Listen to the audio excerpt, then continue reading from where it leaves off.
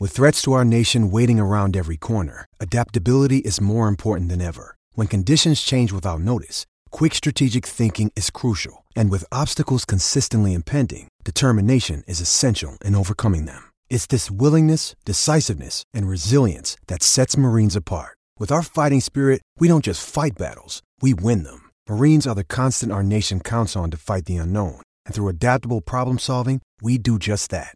Learn more at marines.com.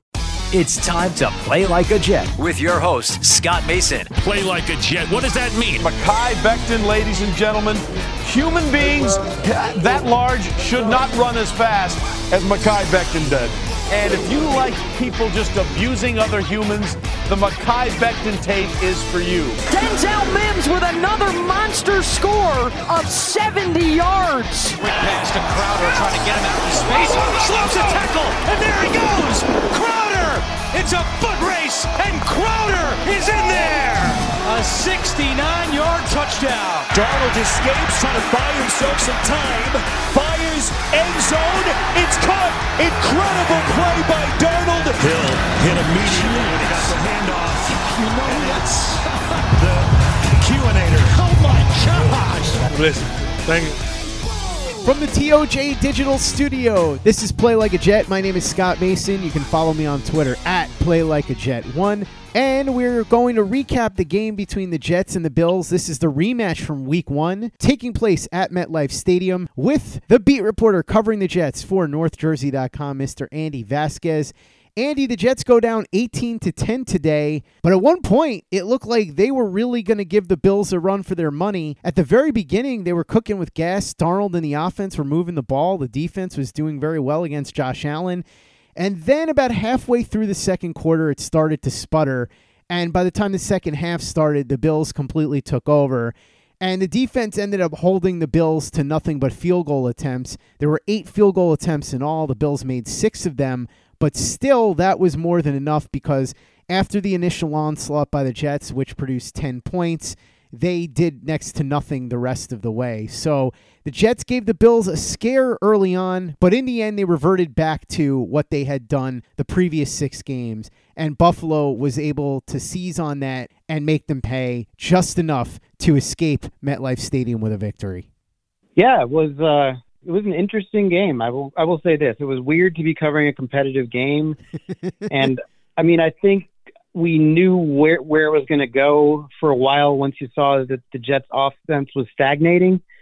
So I don't know if it was as competitive as it had been. But the truth is they had a chance to win the game all the way until the end. And that is a rarity these days. So it was progress, obviously. Progress with this team is a very low bar. So it's not like we should be going out and throwing a parade here. And I mean, obviously we're going to get into the offense, but even for the defense, they did not allow a touchdown, but they did allow 400 yards or somewhere in the neighborhood of 400 yards. It wasn't like the Bills were, running into a brick wall here. They were able to move the ball, and then they weren't when they got close to the end zone. But after what we saw from the offense, to start the game and where it went, I think after they scored their touchdown to take a 10-0 lead, I think they had 25 yards of total offense. And obviously we all know that they had 4 yards of offense in the second half. And that stat is even worse than it sounds because I know that's hard to believe, but they had a 13-yard run on the first play of the second half and they finished with 4 yards. So after the first play of the second half, they gained no yards. They lost 9 yards. So it was a disaster, and it was less, I guess, hard to watch because they kind of showed some promise. And I think there were some positive things that you can take from this game and go forward with. But they are the worst team in football, and nothing changed that today. We should talk about the big news that broke mere minutes before the game. Brian Costello of the New York Post had this first. Adam Gase, at least for this game, relinquished the play-calling duties to Dowell Loggins. And maybe that was part of what sparked things because we saw some different looks early on, a lot of motion, things that Gase hadn't tried. which was good. And everybody was joking, wow, maybe Dowell is the actual offensive genius here. And Gase was the one getting the credit for his work when people would refer to him as the offensive genius. We don't know for sure whether this is going to be something that carries over, because in the post-game presser, Gase said that he's going to take it week to week. But this was a surprising turn of events, especially this close to game time for something like this to break. Yeah, just because last week Adam Gase said that he had talked with the entire staff and that he was the best man for the job, that I think his direct quote was that we didn't think that was the problem. And Dowell Loggins had defended him last week too, saying like that's not the problem. And then apparently early in the week, the decision was made that Gase would be calling the plays. That Gase would not be calling the plays, that they'd hand it over to Loggins. And that's how they went through practice this week. And basically there's a few things to unpack here. First of all, we'll start with, why did he do this? He says it's because he's been thinking about it for a while, and that he wanted to it allowed him to take a big picture look at the team. I think he said have his take a look at everything we're doing as an organization, which I don't know if Jets fans are going to be thrilled about that, but that is what he said. And that was a big part of why he did this. And then he said it was his decision, that he was not asked by anybody in ownership or above him. He didn't say ownership specifically, but he said that he'd been thinking about it for a while and he wasn't asked by anybody. And that's kind of consistent with what he had said the week before, because he was asked after saying that he was going to keep the play calling. He kind of got panned for saying that the people that work for him, told him that he was the right man for the job. But he was asked if he talked about it with Joe Douglas, who is obviously parallel with him in the organizational structure. And he said that Douglas agreed with that as well. So it wasn't, at least according to him, he wasn't forced into doing it. And basically it did look good. It did look different. It was nice to see some of these changes and some of these more creative offensive sets early in the game, and they were effective. And it seemed like it played more to Darnold's strengths. And you could see that McDermott was a little lost or surprised, because he used one of his timeouts there when he saw the Jets line up on a third down play, I believe. And he's consistently had Gase's number. So I think it got them. But in the second half, the Bills, it wasn't like they made some sort of complex adjustment. They basically just started bringing pressure on every play, and the Jets couldn't adjust. And that is really what shows what this coaching staff is. I mean, this has been the problem going back to last year, is that they just have not been able to answer what other teams do, the changes that they make. And I know we're going to talk about what was said after the game, but it was very telling and interesting to hear Sam Darnold bring that up twice. I don't think he was putting it on the coaches, but after the game, he said, we need to do a better job of adjusting. And I think he was probably putting that more on the offensive line, because they had a real hard time picking up blitzes. That's probably on the running backs as well. But he was kind of running for his life in the second half. Some of the sacks were on him for not getting rid of the ball soon enough, but also he basically expected the pressure to be there right away. And if it's that easy for defenses to kind of shut down the Jets and do this to them, it's pretty discouraging going forward. And it speaks to it that it doesn't really matter who calls the plays if they're not going to be able to adjust on the fly. Let's talk about Sam Darnold now, since you brought him up, Andy. He started out pretty good out of the gate, made some nice throws. There was a third down throw to Braxton Berrios that was just an incredible throw, and it reminded you again of how frustrating Sam Darnold can be, because there are times where he can make plays that very few quarterbacks at any level of football can make. And it reminds you a little bit of Vinny Testaverde. If you were around to watch Vinny Testaverde, you saw this too, although Vinny obviously was nowhere near as mobile or as good on the run. In fact, he wasn't able to throw on the run, so you couldn't even say that he wasn't as good on the run. He literally couldn't do what Sam Darnold could do on the run, but still, Vinny Testaverde could make throws that very few quarterbacks could make, and then he would make a maddening decision, or he would miss a read or something, and that's essentially what we saw from Darnold. Got off to that quick start, but then even as they got down to the end zone for what you thought would be a touchdown drive and ended up being a field goal, there were 2 times that Denzel Mims was open and Sam Darnold wasn't able to connect. On the second time, he tried to will him into the end zone instead of releasing the ball for an easy first down, and that backfired because it ended up getting knocked away for an incompletion because he waited too long to throw. And then as we got into the second part of the second quarter, it was almost like the stagecoach turning back into the pumpkin, because all the good stuff that we saw early on started to crumble. And as the game wore on, we saw bad decisions. We saw interceptions. We saw sloppy play. And it was the Sam Darnold that we had seen the first few games of the season. Now, Sam Darnold, just to give you an idea of the contrast of how he started and how he finished. The beginning of the game, he was 10 of 11 for 107 yards. Here are his final numbers. 12 of 23 for 120 yards, 2 interceptions, and he took 6 sacks for a loss of 29 yards. So you can do the math there and understand that Darnold started hot very early and then completely crumbled. This is a problem because, once again, we saw the high highs of Sam Darnold, but we also saw the low lows, and we saw what was in between. And what was in between and the low lows far outnumbered the high highs. That's happened way too often this season when Darnold's been healthy. And if this keeps up, the Jets are going to have a major decision to make in the offseason. Yeah, I don't really know what to make of Darnold. I think it's just the same stuff. It's the same things we've been saying forever.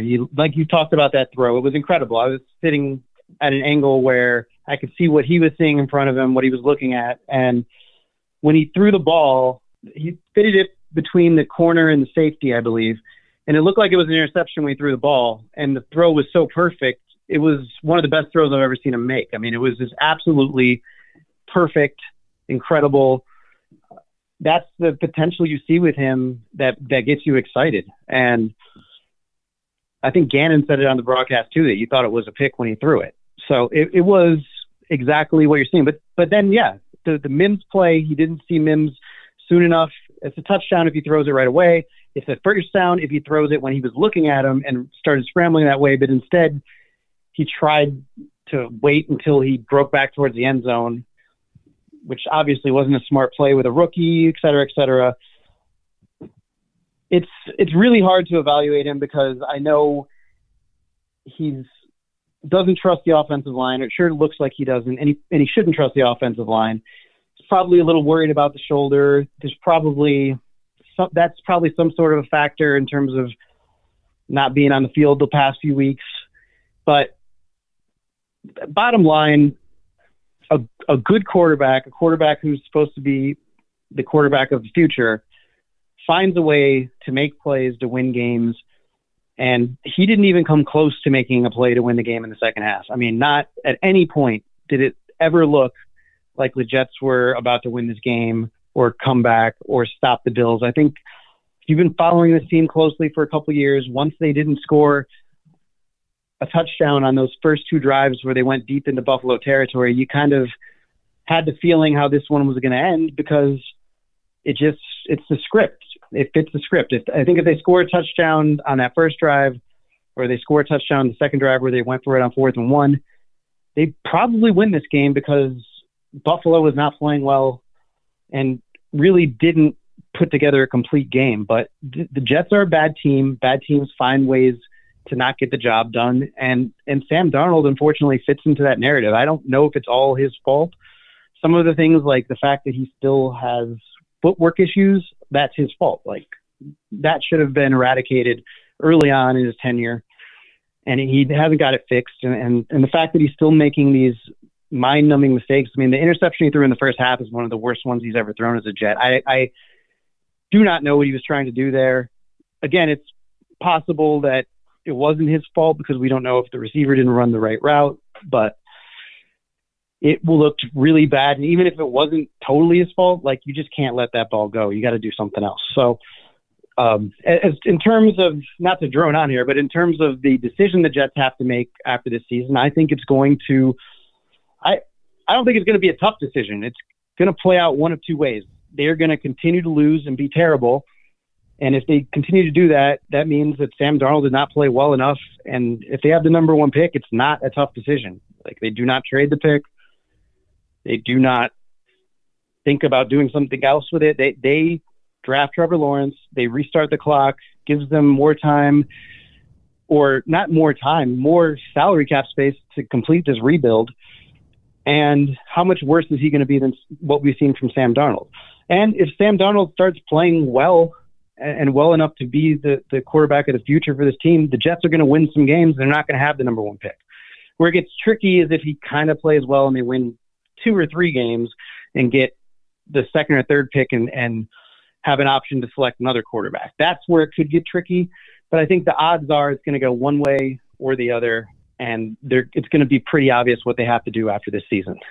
Let's talk about the rest of the offense, Andy. You know who was really productive today? In a shock of all shocks, Frank Gore. 11 carries for 60 yards, and when the Jets offense was playing well, he was a big part of the reason why. It was like turn back the clock Sunday this week. LaMichael Pirine was okay, but at least he got his fair share of touches. Each man had 11 carries, and LaMichael Pirine also had 2 catches for 16 yards. One of those touches that LaMichael Pirine had, by the way, was the Jets' only touchdown of the day. Denzel Mims looked pretty good in his debut. 4 catches for 42 yards, but he got open a fair amount, and he looks like a player right out of the gate. I don't know exactly how much impact he's going to have this season, considering how late he got started, but for somebody that missed 6 games and all of training camp, he looked very impressive today. And as far as the offensive line goes, Mekhi Becton played pretty well, but he got called for a couple of penalties, and that's something that he's going to have to make sure that he doesn't let happen again, because they were both very costly penalties. Chris Herndon had his only good play of the day wiped out because of a Mekhi Becton penalty too. So that's really what you noticed when you watched the offense today beyond Darnold, is that you got to see a little bit more of LaMichael Pirine. Frank Gore, shockingly enough, did well. And the offensive line had its struggles in pass protection, but particularly there were a lot of penalties. Andrews got called for a penalty and played very poorly on top of it, and then Mekhi Becton got called twice for penalties. So this is not a banner day for the offensive line, particularly in pass protection, but as far as discipline goes as well. Yeah, there were a lot of struggles for the offensive line. I mean, I think you can deal with the penalty. I know that penalty ended up costing the Jets a chance to win the game. The one that Becton lined up off the line of scrimmage, and Herndon had caught a first down, which would have been the Jets' first down of the second half after the Gore run. But that's just kind of fitting for where the Jets are right now. But I think more importantly, he looked to be healthy and effective. And that was a worry given what we had seen 3 weeks ago against the Broncos. Or a little more than 3 weeks ago against the Broncos. So that was encouraging. And I think the fact that his play didn't drop off on a big level from what we saw early in the season, that's what you wanted to see from him. And then with Mims, yeah, that was cool to watch. It was fun to see him involved, and he played a big part in the offense. He had 6 targets in that first half, and then the 4 catches for 42 yards. And a couple of the catches were not easy catches. One of them, he took a pretty hard hit on the hands as he secured the ball and held on to it.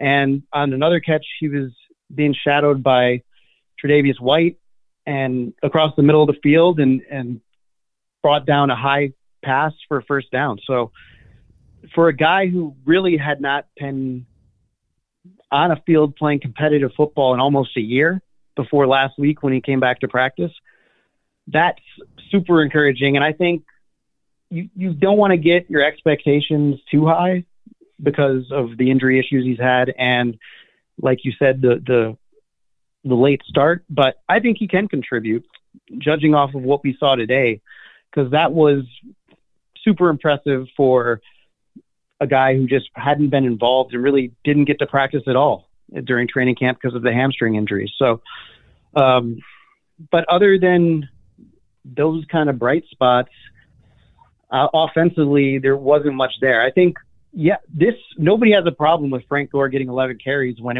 they were split like they were today. And that was one thing that Dowell indisputably did a better job than Gase did, was Gase seems to put Gore in for a drive and then basically keep it that way. We saw in the first drive of the game, Gore and Perine were in the game, rotating back and forth, like normal teams do. And that made sense. It was smart. It was effective. I think Gore was more effective that way because he wasn't getting as worn down at the end of a drive or as the drive went on. So I think hopefully no matter what happens going forward, they continue to utilize their weapons like that. And it's going to be something that's interesting to watch because it was effective, but I think that's the right way that you work in a young weapon like Perine. And we saw what his speed was capable of, even though the plays were limited, but he broke a 20-yard run and he showed speed, what it can do on that touchdown run around the edge. He got to the outside, was able to get in the end zone, and that's not something the Jets have been able to do the last few years. Hey, it's Kaylee Cuoco for Priceline. Ready to go to your happy place for a happy price? Well, why didn't you say so? Just download the Priceline app right now and save up to 60% on hotels. So whether it's Cousin Kevin's Kazoo Concert in Kansas City, go Kevin, or Becky's Bachelorette Bash in Bermuda, you never have to miss a trip ever again. So download the Priceline app today. Your savings are waiting. Go to your happy place for a happy price. Go to your happy price, Priceline. This is the story of the one. As head of maintenance at a concert hall, he knows the show must always go on. That's why he works behind the scenes, ensuring every light is working, the HVAC is humming, and his facility shines. With Grainger's supplies and solutions for every challenge he faces, plus 24/7 customer support, his venue never misses a beat. Call quickgrainger.com or just stop by. Grainger, for the ones who get it done. Play like a Jet. Play like a Jet. Let's talk a little bit of defense now, Andy. Quinnen Williams was the big star. He did have one bad penalty, so hopefully he starts to get that under control because that has been a problem for him this year. But he did have 3 quarterback hits, a sack, a big tackle for a loss, and there was one play in particular that I remember. It reminded me a little bit of what could have been a scene out of Highlander, if you ever used to watch that in the day, when Duncan MacLeod would have these sword battles and he'd use these crazy moves to get around the guy and try and take his head, because that's how you would become the last immortal standing. Wasn't anything that drastic, but he did have that battle with Morse and just got around him in beautiful fashion and took him to school. It was a nice thing to watch, especially against one of the better centers in the league in Morse. So Quinnen Williams continues to progress and push towards becoming one of the best players in the league at his position at only 22 years old. Even Henry Anderson got in on the act early on. He had a nice tackle for a loss. Bless Austin and Pierre Desir both almost had interceptions. Bryce Huff had a tremendous tackle for a loss on a reverse where he wasn't fooled at all, completely snuffed it out. So the defense had some nice plays. Unfortunately, the Bills racked up a ton of yardage, as you said, Andy, in the second half, and that's where Josh Allen and those guys went to work. And really, most of the damage was done by Cole Beasley. Zach Moss had some moments in the running game, only 7 carries, but he made them count, 6.7 yards per carry. But it was Cole Beasley, 11 catches for 112 yards, who helped the Bills so much in terms of moving the ball up and down the field. Tyler Kroft had a crazy play where he was wide open. He was the only tight end who was even available today for the Bills, and he goes out and makes this play. If he hadn't tripped and fallen down Daniel Jones style, he has an easy touchdown in front of him. So the Bills end up settling for 6 field goals out of 8 attempts. They had opportunities to score touchdowns, but the Jets did buckle down once the Bills got close in scoring position, and they made some really nice plays at different points throughout the game. So certainly not an incredible performance by the defense, but they looked improved today, at least compared to the disaster that they've been the first 6 weeks of the season. Yeah, absolutely. And I wouldn't be surprised if they continue to get better, just because that this is what we saw last year. Once they kind of figured out how to use the moving parts and and make it work, like they became pretty effective. But I think you're also going to see some version of this where just because of the personnel they have, they're going to get torched. They're going to have to get torched because they can't do everything no matter how sound they are schematically. They're going to have to give something up. And today Buffalo was able to figure out what it was and burn them with Beasley on all those short routes. So I think you'll see a defense that doesn't give up a lot of points, that occasionally gives up big chunk plays more than last year because they don't have Jamal Adams there to kind of, he was really good at kind of reading those plays, and I think stopped a lot of them before they happened. But I think you'll see a defense that probably is going to be a little better than people expect, not as good as last year, but with that kind of potential. And it's because they have some guys who can take things away, like Quinnen Williams, who makes it really hard for opposing offensive lines on the rush and on the pass. And I know a lot of Jets fans are eager to kind of blow this thing up and move on, but I would not be eager to trade Quinnen Williams unless you're getting some sort of package you can't refuse, because he is consistently improving. He is still only 22 years old, maybe 23. I can't remember. I know he's right in that range, and he's getting better every game, it seems like. And you have to have talented players on the roster moving forward. It's not like the Jets have a lot of them. He's one of them in a key spot where, football is won in the trenches. At the line, you got to have these guys who can make those kind of plays. And I understand that he hasn't lived up to the production that people want to see from a number 3 overall pick, but there is time and there's a lot of reasons that seems to be trending in the right direction. But as you said, he's got to clean up the penalty issue. The one today seemed pretty blatant and avoidable. So that is something that's a concern going forward, but I don't think he's been this great disappointment that he's kind of being painted out to be by a lot of people just because he doesn't have a ton of sacks.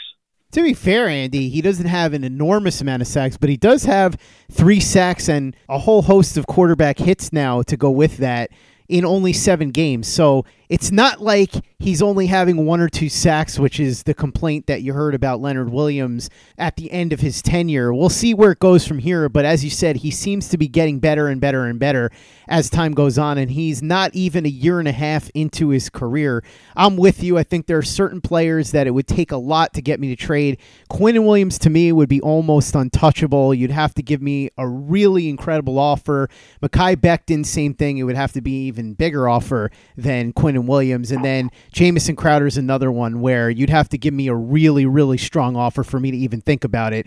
Those are the 3 guys that I think that you really have to keep going forward, because there's no reason that they can't be part of the solution after 2020 is over. With all of that said about the game now, Andy, let's talk a little bit of injury news. What's going on with Breshad Perriman? He took that nasty hit at the end of the game, courtesy of Micah Hyde. He was laid out, looked like he might have a concussion. Where do we stand on him, and do we know anything else about any other injuries? Yeah, so with Perriman, he was being evaluated for a concussion after the game, and that's really all we know. It was horrifying to watch. I mean, he just got absolutely destroyed, and I've never seen so many flags come in from every different direction at the same time. And he was down for a while. I'm not sure if he was knocked unconscious. I didn't get a good look at the replay.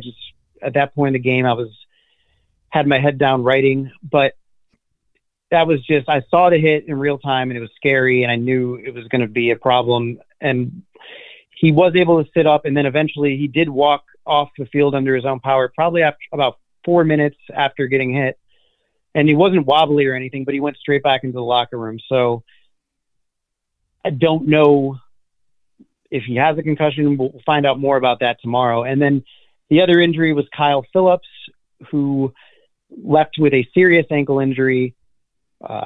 And Gase said that he won't be playing again this year. So that is a loss. He was a solid contributor on the defensive line. And that's why Henry Anderson got in there, because he replaced Phillips. So I think you'll see more of Henry Anderson moving forward because of that. It was a weird thing with Phillips because he did get hurt earlier in the I believe it was the first quarter, and then he came back into the game, and then whatever he did to his leg immediately, the refs were motioning and he was motioning. This is a little off topic, but I thought it was a nice moment and kind of shows the leadership that Marcus May brings to the team. As all the doctors were looking at him, May came over, talked to him, patted him on the head, and then moments later, the whole team kind of followed, went over as he was getting onto the cart, gave him some support. That was a nice thing to see. It's obviously a tough deal for Phillips, who is trying to break into the league and was really doing it with the Jets, and now he's done for the season. So that was really it in terms of injury for the day. With Jamison Crowder, Gase said he just wasn't ready to go, didn't feel good enough, and the Jets obviously hope he can play next week against the Chiefs. Sad to see with Kyle Phillips, Andy, because in addition to him being a good kid who was a helpful contributor last year and this year, you figured he was probably going to get more playing time now that Steve McClendon was moved to Tampa. By the way, Steve McClendon had himself a heck of a debut for Tampa today. 5 total tackles, 4 of them solo. So he's already making a difference for Todd Bowles in Tampa as Tampa completely rolled over the Raiders today. Let's talk about Adam Gase, who you just mentioned, speaking in the locker room after the game. We heard from Gase and Darnold. What did they both have to say? So Darnold was frustrated. It's hard, everybody who's watched Sam Darnold knows it's hard to kind of gauge him, and he's pretty bland, doesn't show a lot. But after losses, he's perturbed. And today it was like borderline discouraged, probably more discouraged than I've really seen him, just because that had to be frustrating.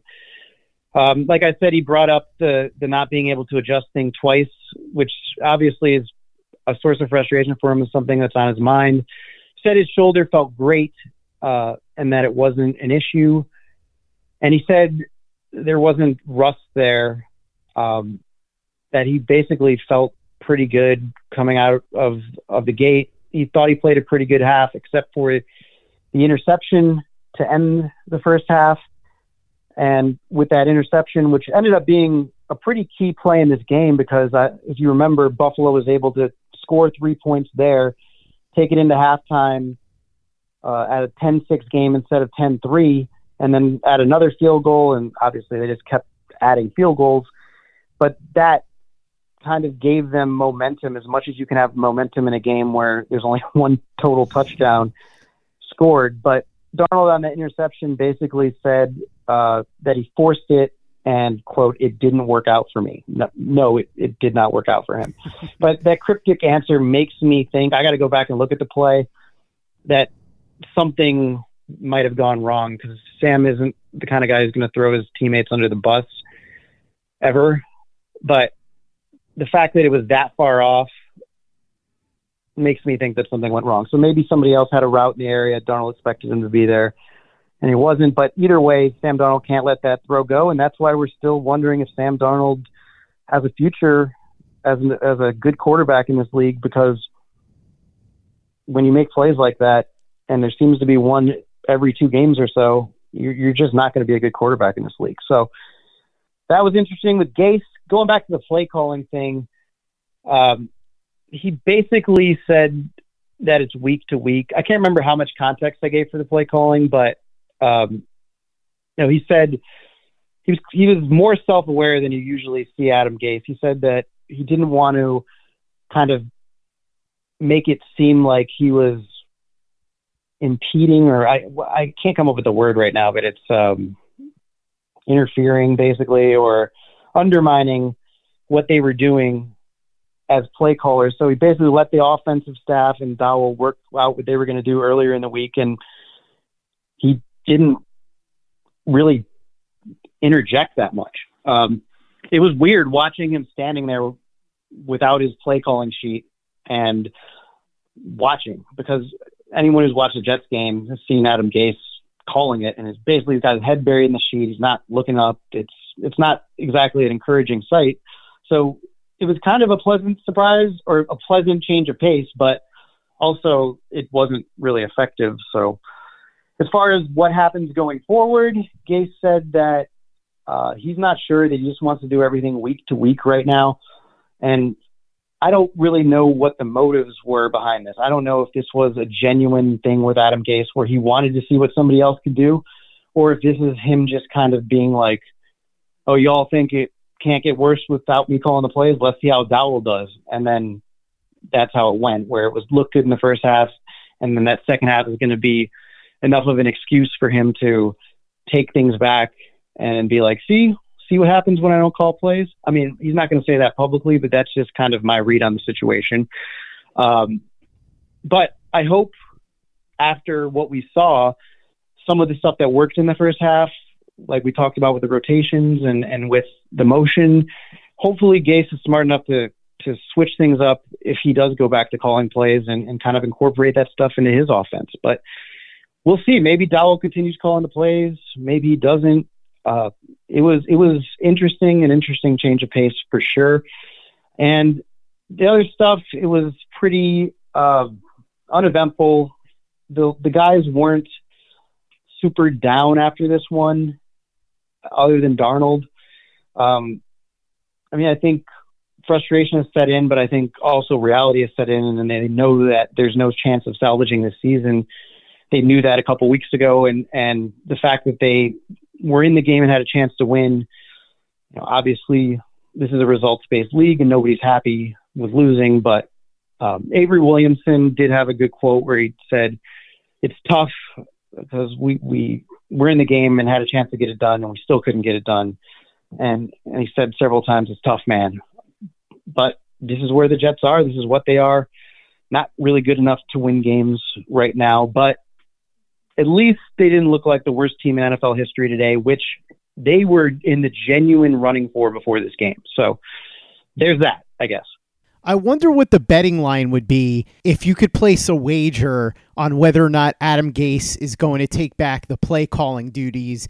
And if you were able to bet on that, of course, there's only one place that you'd want to go, and that's MyBookie. With the NFL, college football, the World Series, there's no shortage of games to watch. And with tens of thousands of lines available on your favorite sports and events, you can turn your game-watching experience into a payday with MyBookie. Sign up at MyBookie, and when you do, use the promo code OVERTIME. You can claim a deposit match dollar for dollar all the way up to $1,000. You can bet on Jets games or any other NFL game if you want on Sundays. Remember, Walter Cherepinski from WalterFootball.com joins the show Sunday mornings for the pregame report to give you gambling tips, so you can use those when you go to MyBookie. They give you that bonus, and it's designed to give you a little help and a head start on your winning season. Use promo code OVERTIME to claim your bonus when you make your first deposit over at MyBookie. Andy Vasquez covering the Jets for NorthJersey.com. Thanks so much for coming on. As always, really appreciate it. 99 cents a month if you want access to everything over at NorthJersey.com.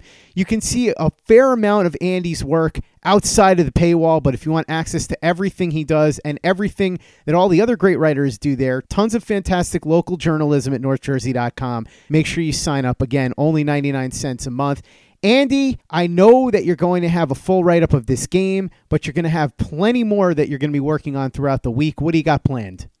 Yeah, we'll look at how today's game impacted the Jets' odds to land the number one overall pick. I know they're still the only winless team in football, but I think the closer result might impact some of the odds that we'll see tomorrow morning from places like ESPN and Football Outsiders in terms of, projecting forward how this might play out. So that's one thing to look for. I'm going to look at some of the positives because we don't do that often enough because there haven't been many. And I think there were some from this game. So we'll kind of go in depth on that and a few things that maybe Jets fans can be looking forward to with some of these guys who should be a part of the future going forward. And then finally, we're going to look ahead to the Chiefs. And that is obviously a tremendously interesting matchup on several levels with Le'Veon Bell, who had a little bit of success today against the Broncos in the snow, a 16-yard run on his first play, which was, I think he only had one run longer than that with the Jets. So,